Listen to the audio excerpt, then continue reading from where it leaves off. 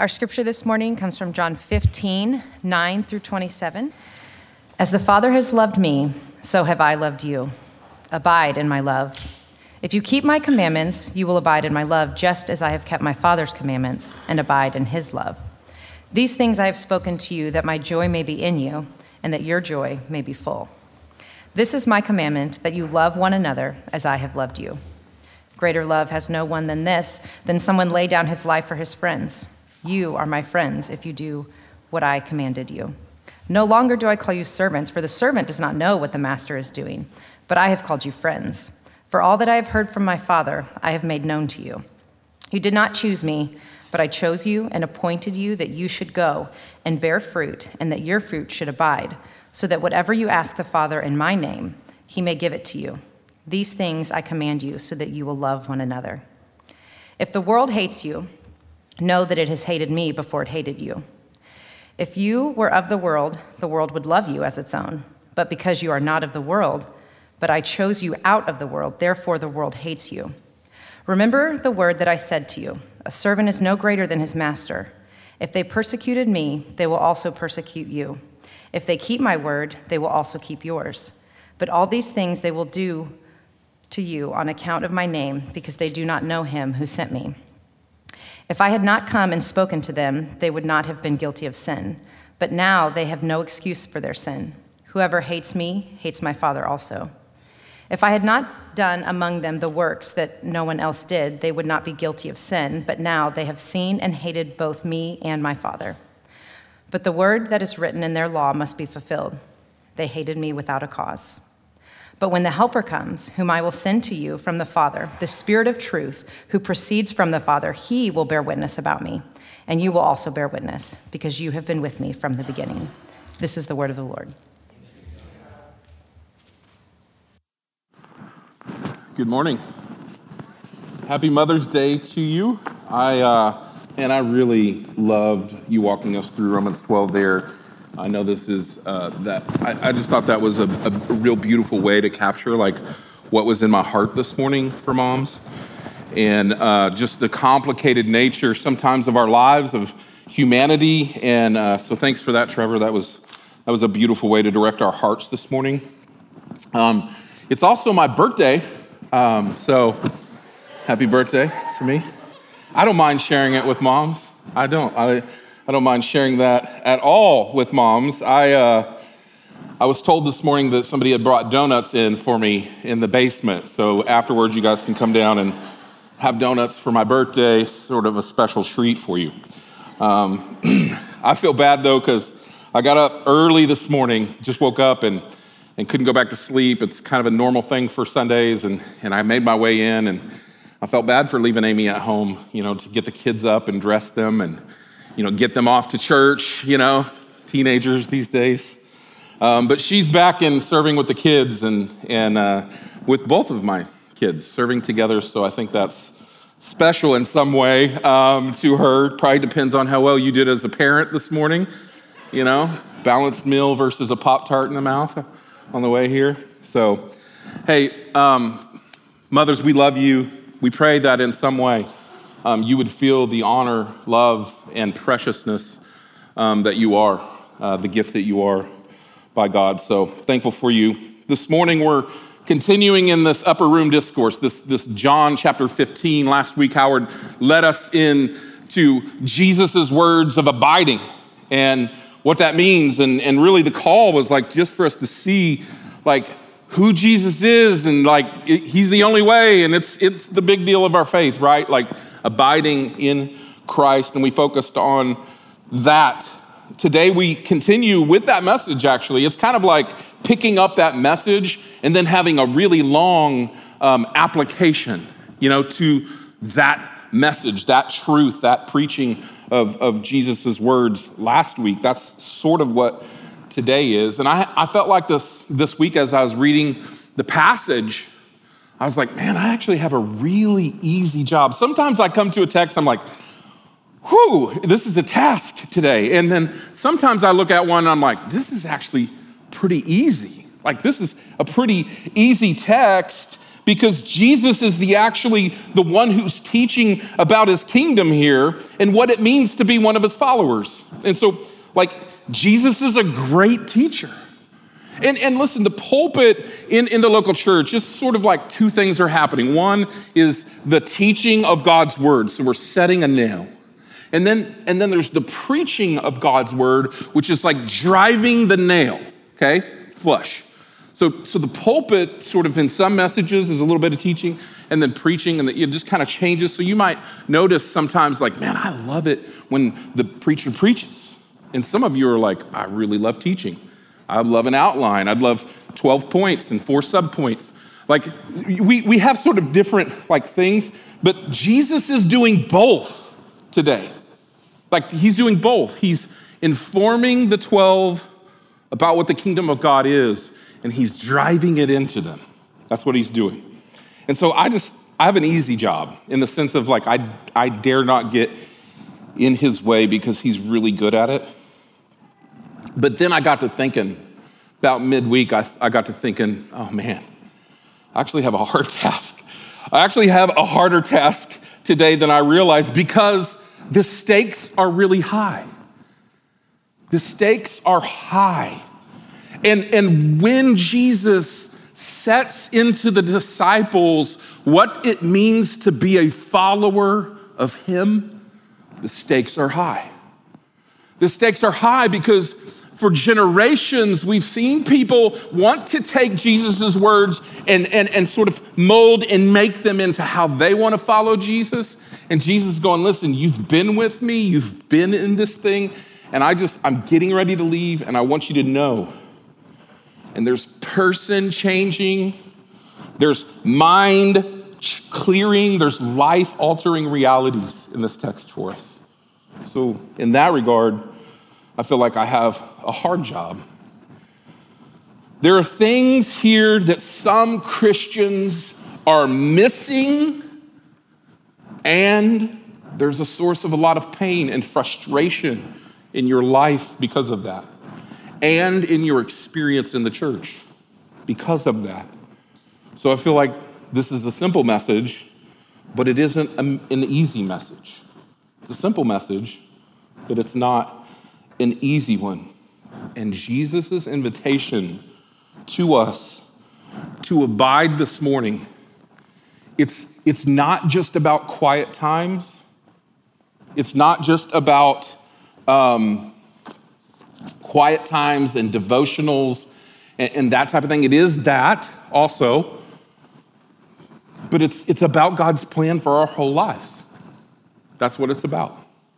So even I was just blessed this morning as we're singing, and the message that I heard, I don't know if you were hearing it, sometimes we can hear different things, but the message I kept hearing was just the part of me that isn't really following God, right? That just sort of is wondering and the part of my mind, the part of my emotions, and that sort of wanders away from God, I felt the call to come back and put Jesus in the center of my life, even just momentarily. That's what I felt. I hope you feel that call through this text also. Let's pray and jump in. Father, you made a wonderful, wonderful planet. You made a bright and beautiful world. It shines. It resembles your glory. It's pleasing to us. It's full of all kinds of things that is pleasing to us. And God's sin has corrupted it. It has corrupted creation, and it draws us into its charm.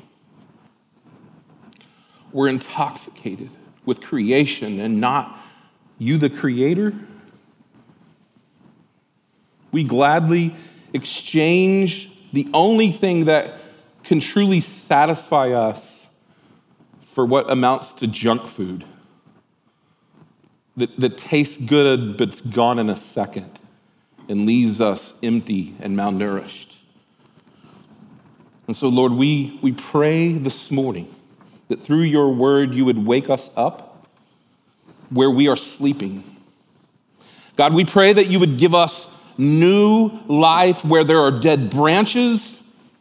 We pray that you would even prune us back where there are wild shoots and we are needing your discipline. So Lord, help us. Help me to honor you with my lips. And may the meditations of my heart be pleasing to you, O God. And all God's people said, amen. Amen. So let's look at chapter 15 together.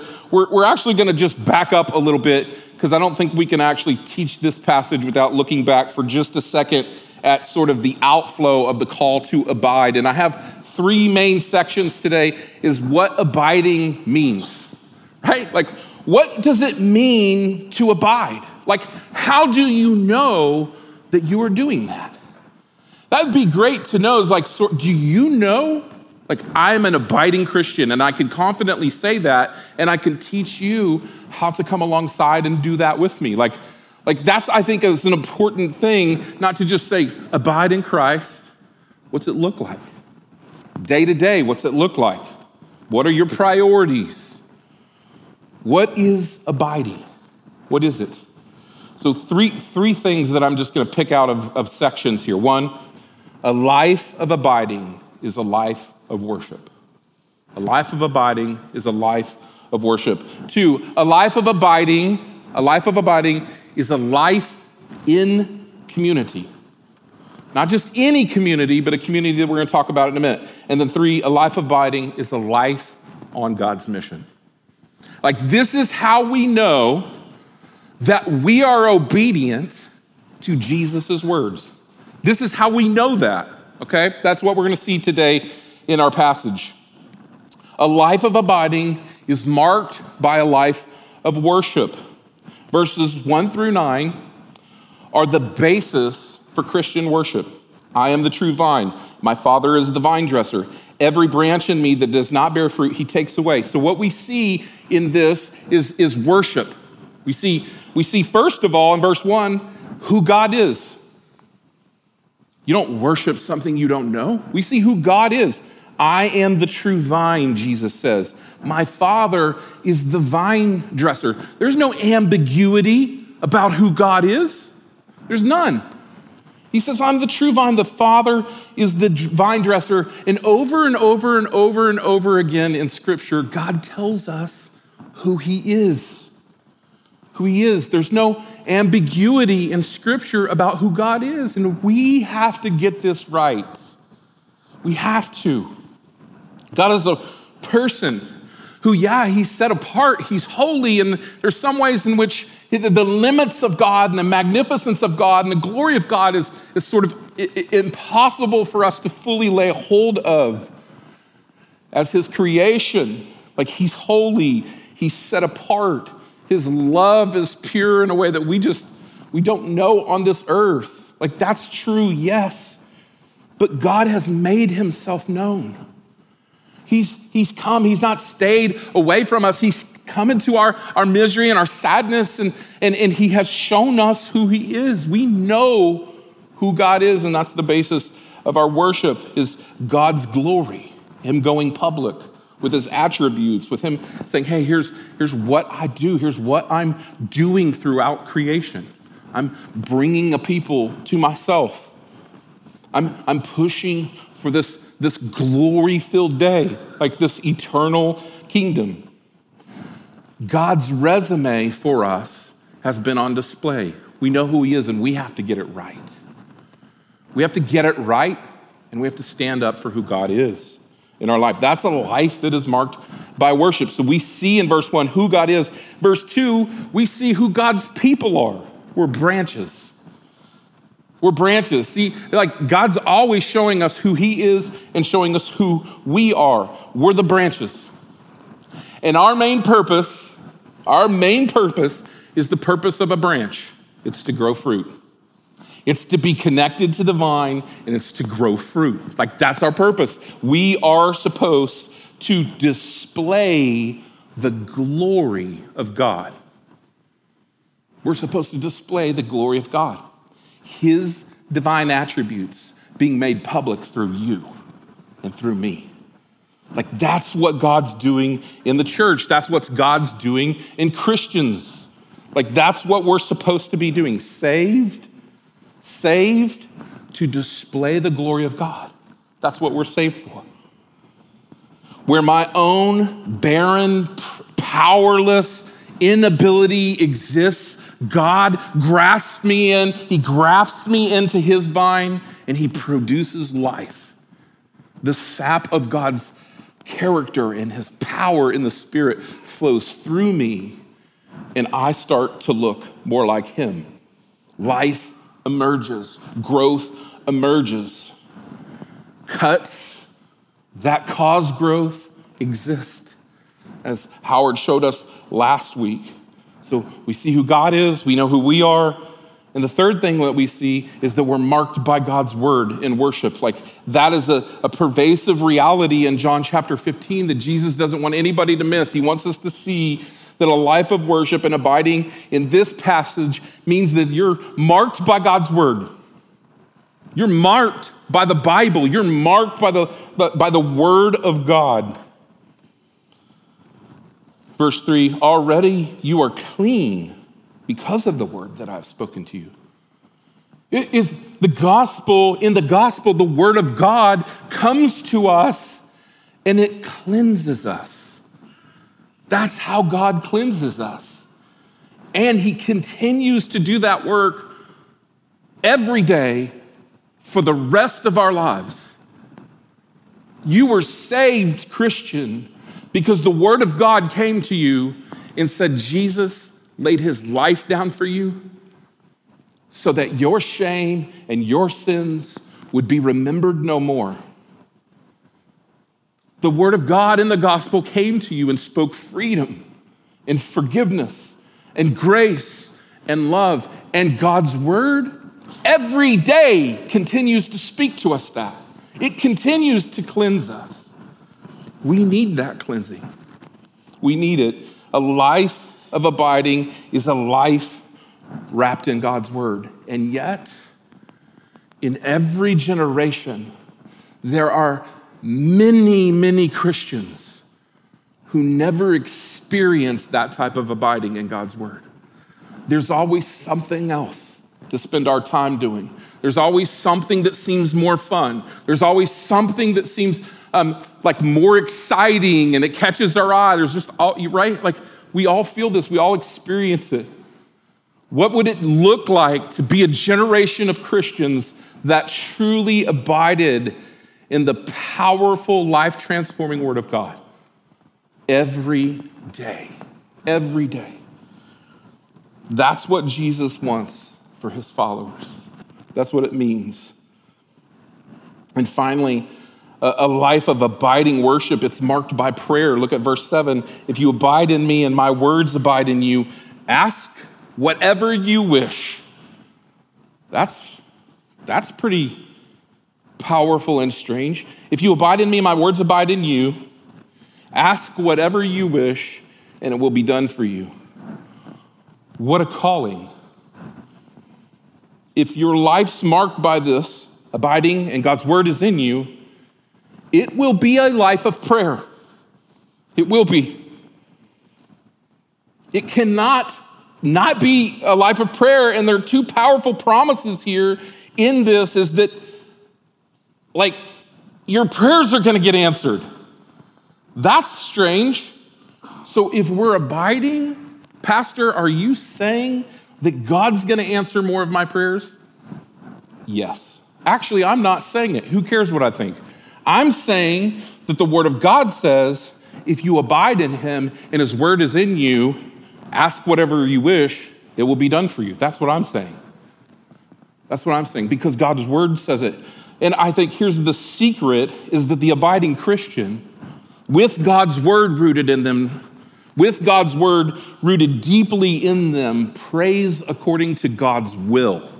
And God loves to do his work through his people's prayer. That's the reality. I think that's the message that we see here. If you abide in me and my words abide in you, ask whatever you wish and it'll be done for you. And for 2,000 years, abiding Christians have experienced God's power through their intercession, and they have changed the world around them because of it. And in every generation, there are many Christians that live a life never marked by prayer, that's never infused with the faith-filled practices of Jesus' calling to abide. They're not. What if a generation of Christians, or just a group of Christians, were marked in this way? Verse 8, by this my Father is glorified. God's glorified through this type of a life. It's not just songs sang in worship. It's not just the front-facing, the beautiful white steeple. Thanks, Chris. It's not just the front-facing reality to the world. It's like God is glorified. He is made famous through the word of God being in you, and through prayer, and through your constant living your life connected to him. There's glory. That's what we're here for. We're the branches. We glorify the vine. Number 2, a life of abiding is a life of community. It's not just about worship. You're saved. You worship. You're saved to worship God with your whole lives. But when you get saved, you move into this community. Look at verse 9 with me. I want to show you something. Verse 9, as the Father has loved me, Jesus the Father, right?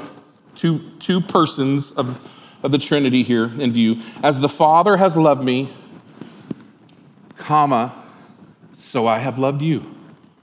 So I have loved you.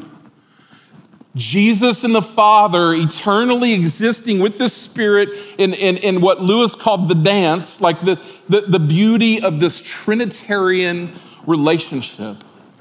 And Jesus going, listen, my Father and I have experienced this love together. We don't know about the Spirit yet. We're getting ready in the next few weeks to know more about God's Spirit. But in this moment, Jesus is telling his followers, look what exists. Look what exists between me and my Father. Perfect love, perfect unity, perfection.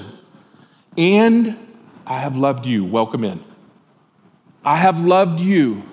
So abide in my love. So Jesus is saying that through the gospel, God's mutual love that he has eternally experienced in perfect fulfillment for all of eternity, right? Like past, like he's experienced that. He's inviting us in.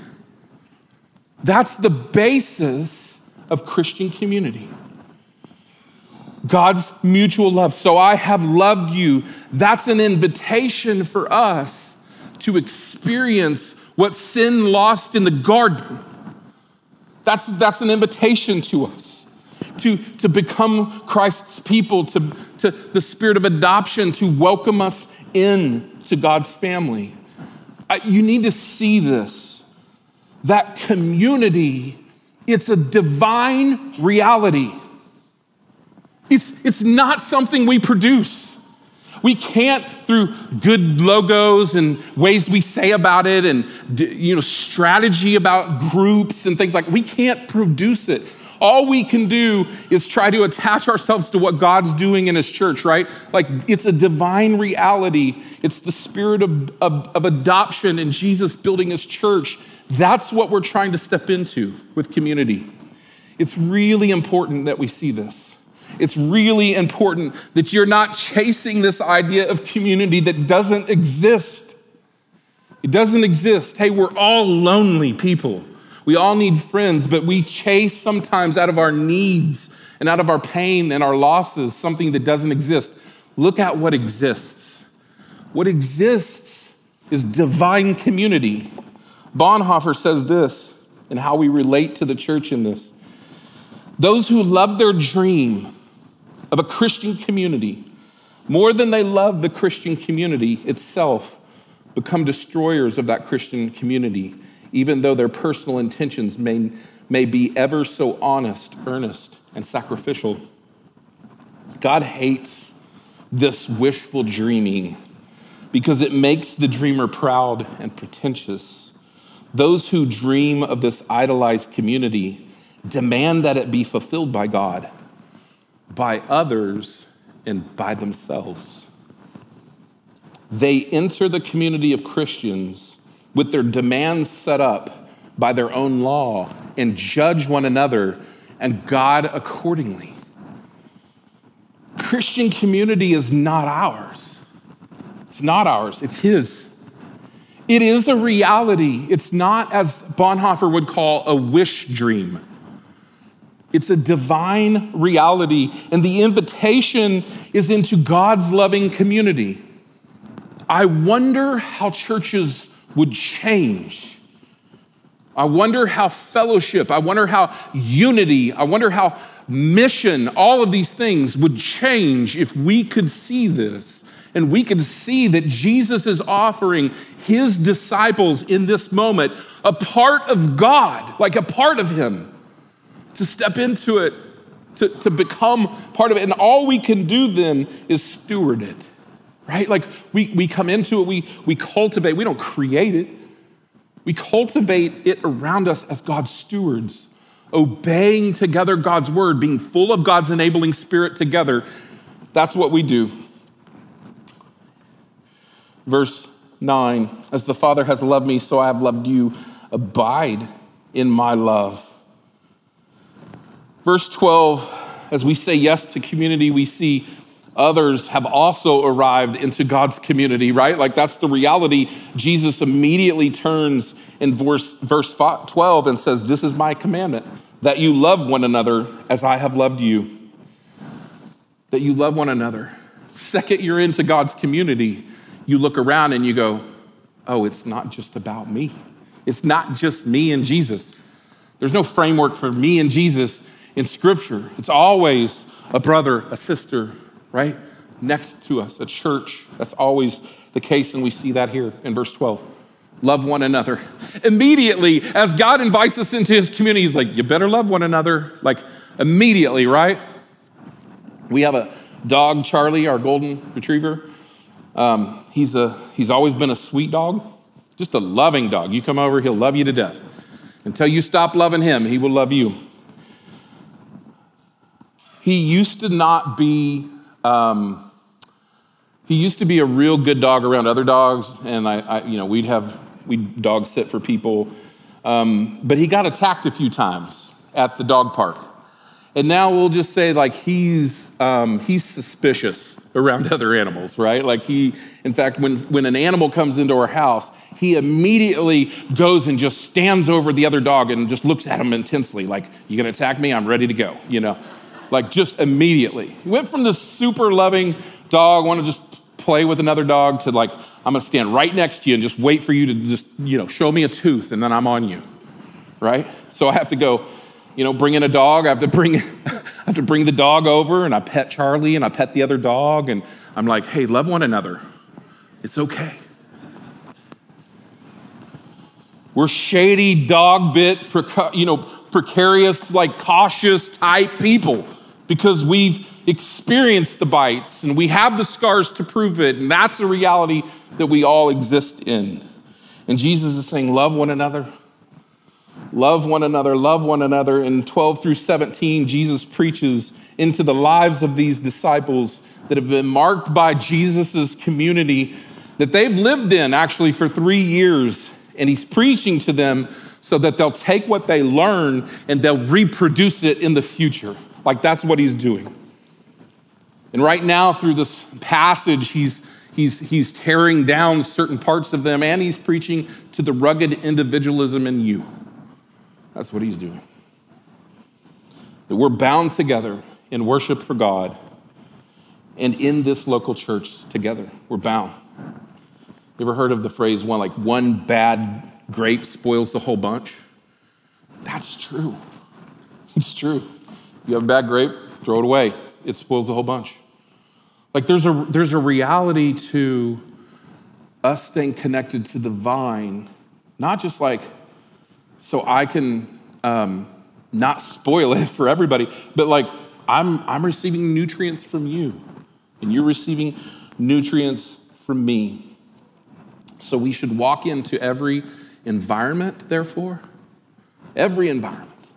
Sunday, not as a critic, not as somebody who's gauging if my buckets are getting full, but as somebody who's filling other buckets, right? Like who's saying, hey, how can I serve? How can I love somebody else and not just be tense and waiting for something to happen to me? Number 3, a life of abiding is a life on mission. In my Bible heading, I don't know about yours, we have these headings. They're not like original, right? Like commentators are putting these in for us, most of them. So like in my Bible, it says the hatred of the world. I don't know what yours says for this section, 18 through 27, these verses. I want to show you something this morning because I think as I was reading it this week, I really saw something sort of unique for the first time. Hatred of the world. Now, it's okay. There's nothing wrong with that. There's a lot of hatred historically for Christians in the world. Like we need it. So I'm not trying to take that away. But I think how we've related to this section historically is to try to use it as an anecdote or use it as medicine for persecution. So I do not want to take that away from us this morning because it's there and it's probably the prevailing theme of it. But the context of that persecution is equally as important. And the life of abiding is a life on Jesus' mission. So let's look at this together. In verse 18, if the world hates you, know that it has hated me before you.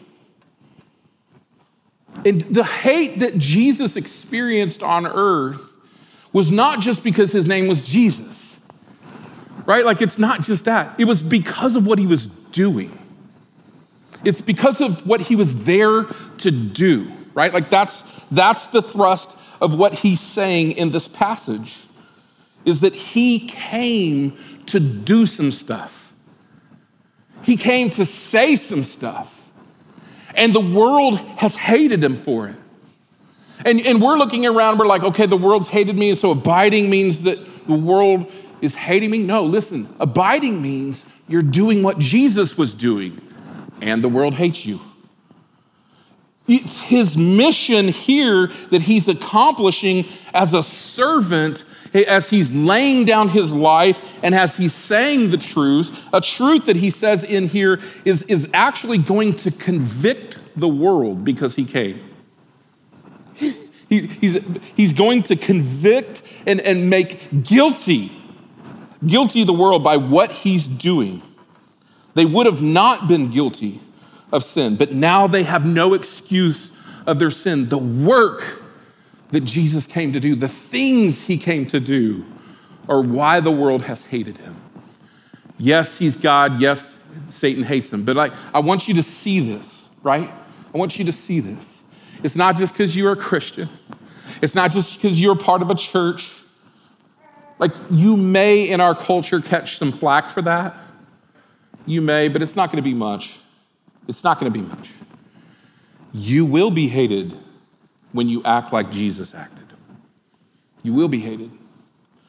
And you need to be prepared in this world for that more and more. There's no sideline anymore for Christianity in this culture. There's none. You will be forced to stand up and put yourself into a position where the world's hate will actually matter to you. It won't just be a motive. It'll be jobs. It'll be real things in life. It'll be relationships. It'll be friendships. You live in that world right now. If you're sort of like, in some way, you're immune to that right now in your own life. Like that is not the world that we live in anymore. This is a reality: is that hatred is there for us as Christians.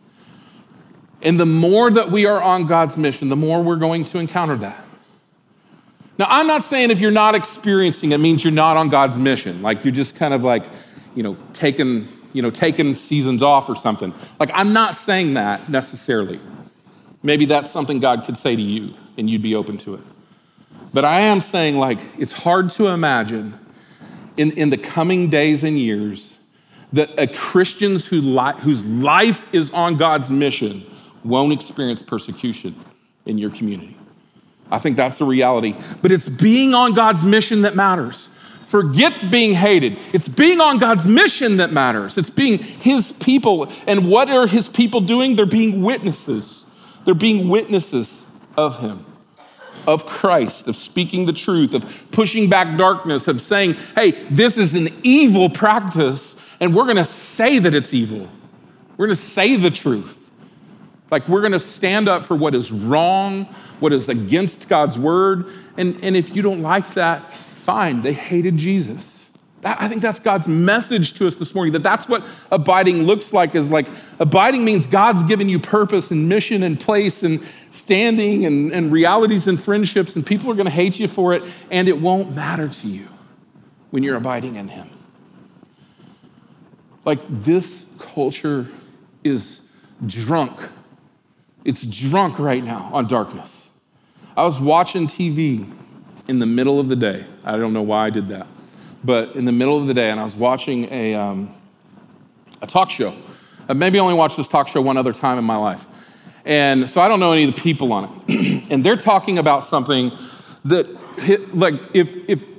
the darkness and the evil of this thing that they're talking about, I'm not gonna tell you what it is because I want you to get the point, was so dark, like no Christian in the history of Christianity should look at this thing and say and not say, that's dark, that's evil. God hates that. Like, that's terrible. There's another way. Like, the thing that we're talking about was so dark and unimaginable that I'm hearing them just sort of having this conversation. And in the midst of it, one of them turns to the other one and says, I think the problem is that we have a bunch of Christians being radicalized. And I went, wait, hold up. Hold on a minute. What you're saying Christians believe, they've always believed that. For 2,000 years, no Christian has changed. So they're not the ones being radicalized here. They're not the ones who have changed. It's the culture that has changed into ever increasing shades of darkness. Like, that's the reality. And so as I read this week, and I'm just talking about abiding, it's not all devotions and quiet times. There's a reality. There's a cost that's associated with abiding, and living on God's mission puts you in that crosshair. It does. Jesus warns it, all the apostles warn you of it, that in this life we will have trouble. We will have trouble. And abiding in him means that it's all worth it. I'm gonna wrap up here with a few things. One, I just wanna share with you some real ideas what it means to abide here. And then I want to just share a few benefits. I just want to entice us this morning that there are benefits to abiding, man. There are real wonderful things. Abiding, though, it means union with Christ. Like, that's the doctrine. There's a lot of beautiful, big, thick, just awesome theological books on union with Christ. John Stott would be the guy that I would go to, but union with Christ, that's what we're talking about. That's the theological term. The most simple way to think about it is Jesus has ascended. He is in the throne, like at the right hand of the Father, where he makes intercession for the saints. He has sent the Spirit of God into the life of the believer. And we are not just like theoretically or mentally or psychologically, we are in a living, connected union with the vine. We are. It's a bigger reality than any other reality in this world. You are connected with him, and that's what it means. We see it over and over again in Scripture. We see a marriage in Romans 1, 1 Corinthians 6, Ephesians 5. We see the body of Christ connection, right? Union in Romans 12, 1 Corinthians 12, Ephesians 4. The Bible's full of metaphors that continue to speak the same thing to you. A temple and a building, 1 Corinthians 3. New clothing in Romans 13, Colossians 3. A vine and branches that John shows us here, all to communicate what God is building in the local church, united to his life. All to communicate that to us. Abiding then means believing that Jesus is the one who's doing that that's what he's accomplished at the cross. John told us in chapter 6, whoever feeds on my flesh and drinks my blood abides in me, and I in him. He also calls Jesus the bread of life because he wants you to know Your life is daily dependent upon him. It's daily dependent upon him. If you believe that, if you know Jesus, then you abide in Jesus and you will not perish. You will not perish. Abiding in Christ means abiding in his word. We've already talked about that this morning. In John 8, he says, if you abide in my word, you're truly my disciples, and you will know the truth, and the truth will set you free. John's building that case throughout his whole gospel that this is our life with the word of God. Abiding in Christ means obeying Christ's commandments. In John 14, we heard, whoever has my commandments and keeps them, he it is who loves me. And he who loves me will be loved by my Father. If anyone loves me, he will keep my word, and my Father will love him, and we will come into him and make our home in him. Abiding means living your life in the love of Christ. As the Father has loved me, so I have loved you. Now abide in my love and love one another. Just as I have kept my Father's commandments, and I abide in his love. The love of God is the sap throughout the entire vine and the branches. It flows one way. Do you know that? Sap only flows one way. It flows one way, from God to us, from us to others.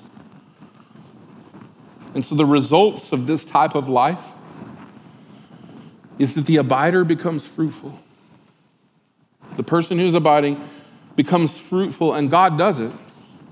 In the first 11 verses of this chapter 15, 6 times the idea of fruit bearing is mentioned.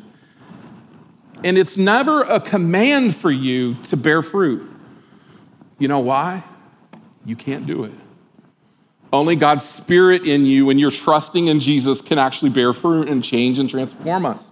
Like, it's never like, hey, John, why don't you bear more fruit, right? Like, that's not how Scripture talks about it.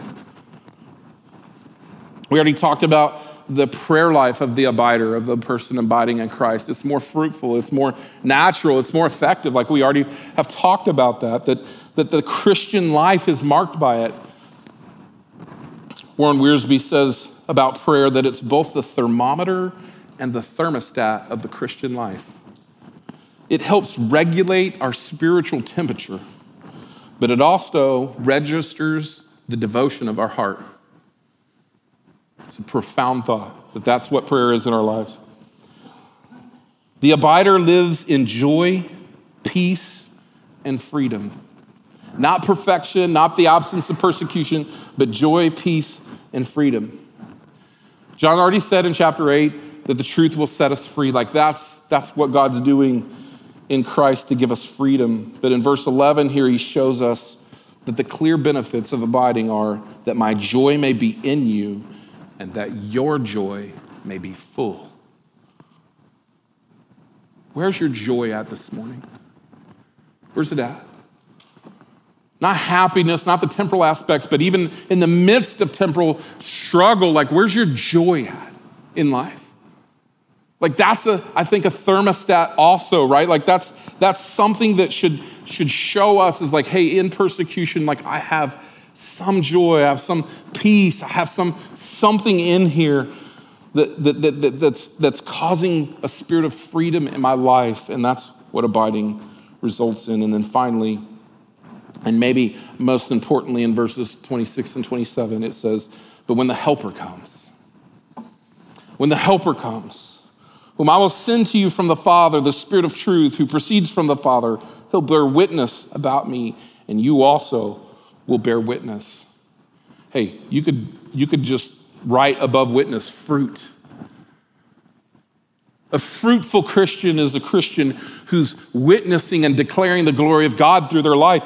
He it is will bear fruit through the Spirit because you've been with me from the beginning. And so, like, the one thing that I want to land on today is, like, the call isn't for you to bear fruit, and God's doing this thing with his Spirit in us. And we're going to hear a lot more about that in the next few weeks, about the Spirit's role. But the call of Jesus is clear this morning to come to abide in him. Don't play games with what that looks like. It's clear in Scripture what he's talking about. This is a life that's marked by abiding.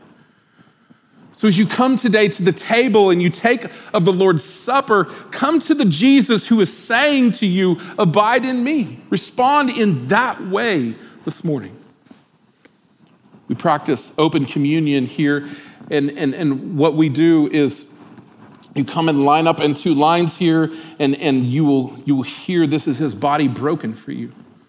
And you'll hear this is Christ's blood shed for you. Like Jesus died so you can experience life with him. And community that is unnatural, holy, a taste of eternal heaven. Life on mission, purpose in God's kingdom. Like that's why he died, to bring us into that. Will you stand with me this morning as we respond to the word of God? If you're somebody who's like, man, my joy isn't full, my peace, I don't feel freedom.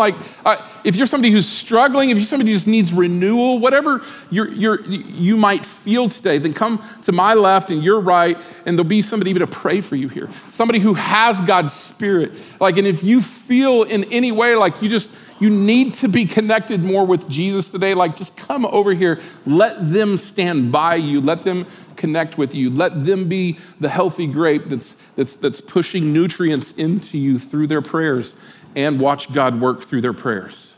Watch God work through their prayers. We all need to be in this spot. We all do. So come as you feel ready. Father, we love you. And Lord, we pray this morning that as we respond in worship, that you would do that work, that you would renew and that you would overcome. That you would overcome, Lord, the places in our lives that we feel dead, where we feel diminished. We pray that you would do that. Renew us by your Spirit.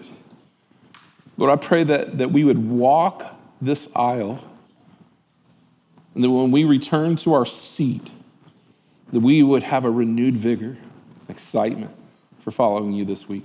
We pray in Jesus' name, amen. Come as you feel ready.